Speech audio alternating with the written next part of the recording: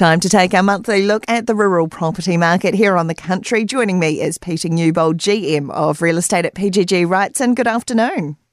Yeah, good afternoon, Rowena.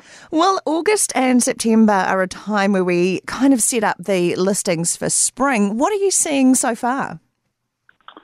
Yeah, look, it's been really positive. And I said, you mentioned it, it is a quiet time of the year, but a lot of prep goes on as we build towards spring, where we're sort of getting all those listings ready. We're still completing a few appraisals. But I think the most positive thing at the moment is that some of the listings that are coming to the market, all for good reasons, are just quality properties. And so I think that's really good for buyers out there, knowing that, when they do come to the market, they're going to have a really good choice. So are there buyers out there for spring, Peter? Yes, there are. They are very, very discerning, and I think that's really important. I feel the buyer pool is reduced, if you look back over previous years. So I sense that's one of the reasons why we are, in some cases, bringing properties to the market a bit earlier. Of course, that's subject to weather, because you don't want to show a farm off if, it's waterlogged or whatever. And I think that's probably very important when you look at some of the dairy properties. The other point, I've mentioned it before with Jamie, is we are seeing more of those non-traditional buyers. So, they are individuals or entities that are from, say, more of a business or an Auckland environment that are wanting to get into rural because they see the future is rosy. Yeah, brilliant. Where are values at, Peter? It's an interesting one. Often people ask me the question, and I guess I sort of covered in two areas. Those quality or exceptional properties always hold up, traditionally pretty well. I think, though, when you look at the pressures on incomes and operating costs at the moment, that has and will place pressure on farm values. Yeah.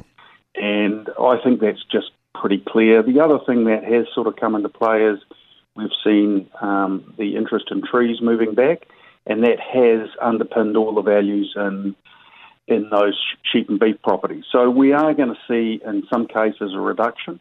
We won't see any upside, that's for real.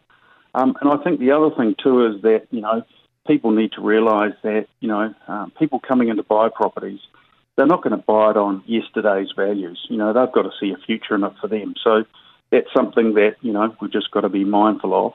And, the other thing, if you look out over the last decade, there's been huge increases in value. So, a small reduction, if you've been in the game a long time, is not a big deal. We are less than 2 months now from the election, Peter. What impact is this going to have on the rural property market? As far as the listings go, we're not going to change our approach there because, October's right in the middle of when the election is, in that sort of key part to list a property. If you wait till afterward, then you don't have enough time. So we're just going to continue on, subject to vendor, and market them through. I think the key thing, what the election will do, is we know property is all driven around sentiment. Yeah. And that'll depend on the outcome. So if we have an outcome that people think is positive, then I think we'll see activity. I think also you need to look at, in respect to rural, it probably there's not the same impact versus, say, residential or lifestyle. So, you've got people out there who are retiring or acting on succession plans or retired or whatever. Those properties will still come to the market, and I think there'll still be buyers for them. Yeah, I see what you're saying there.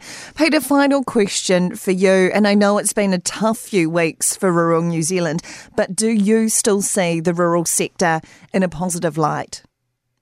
Yeah, look, we do 100%. And, Cool. Sometimes you do get tired of the way they get put down. I just can't work it out sometimes. I know. But, yeah, it's mind-boggling sometimes, but I think if you look, yes, at the moment there's some challenges. The costs have gone up.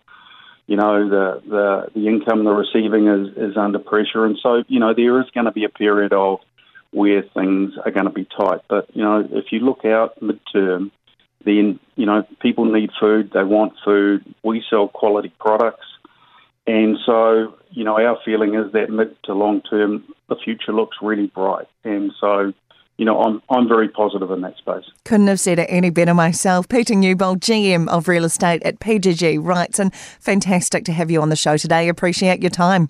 Yeah, Rowena, thanks very much, and you have a good afternoon.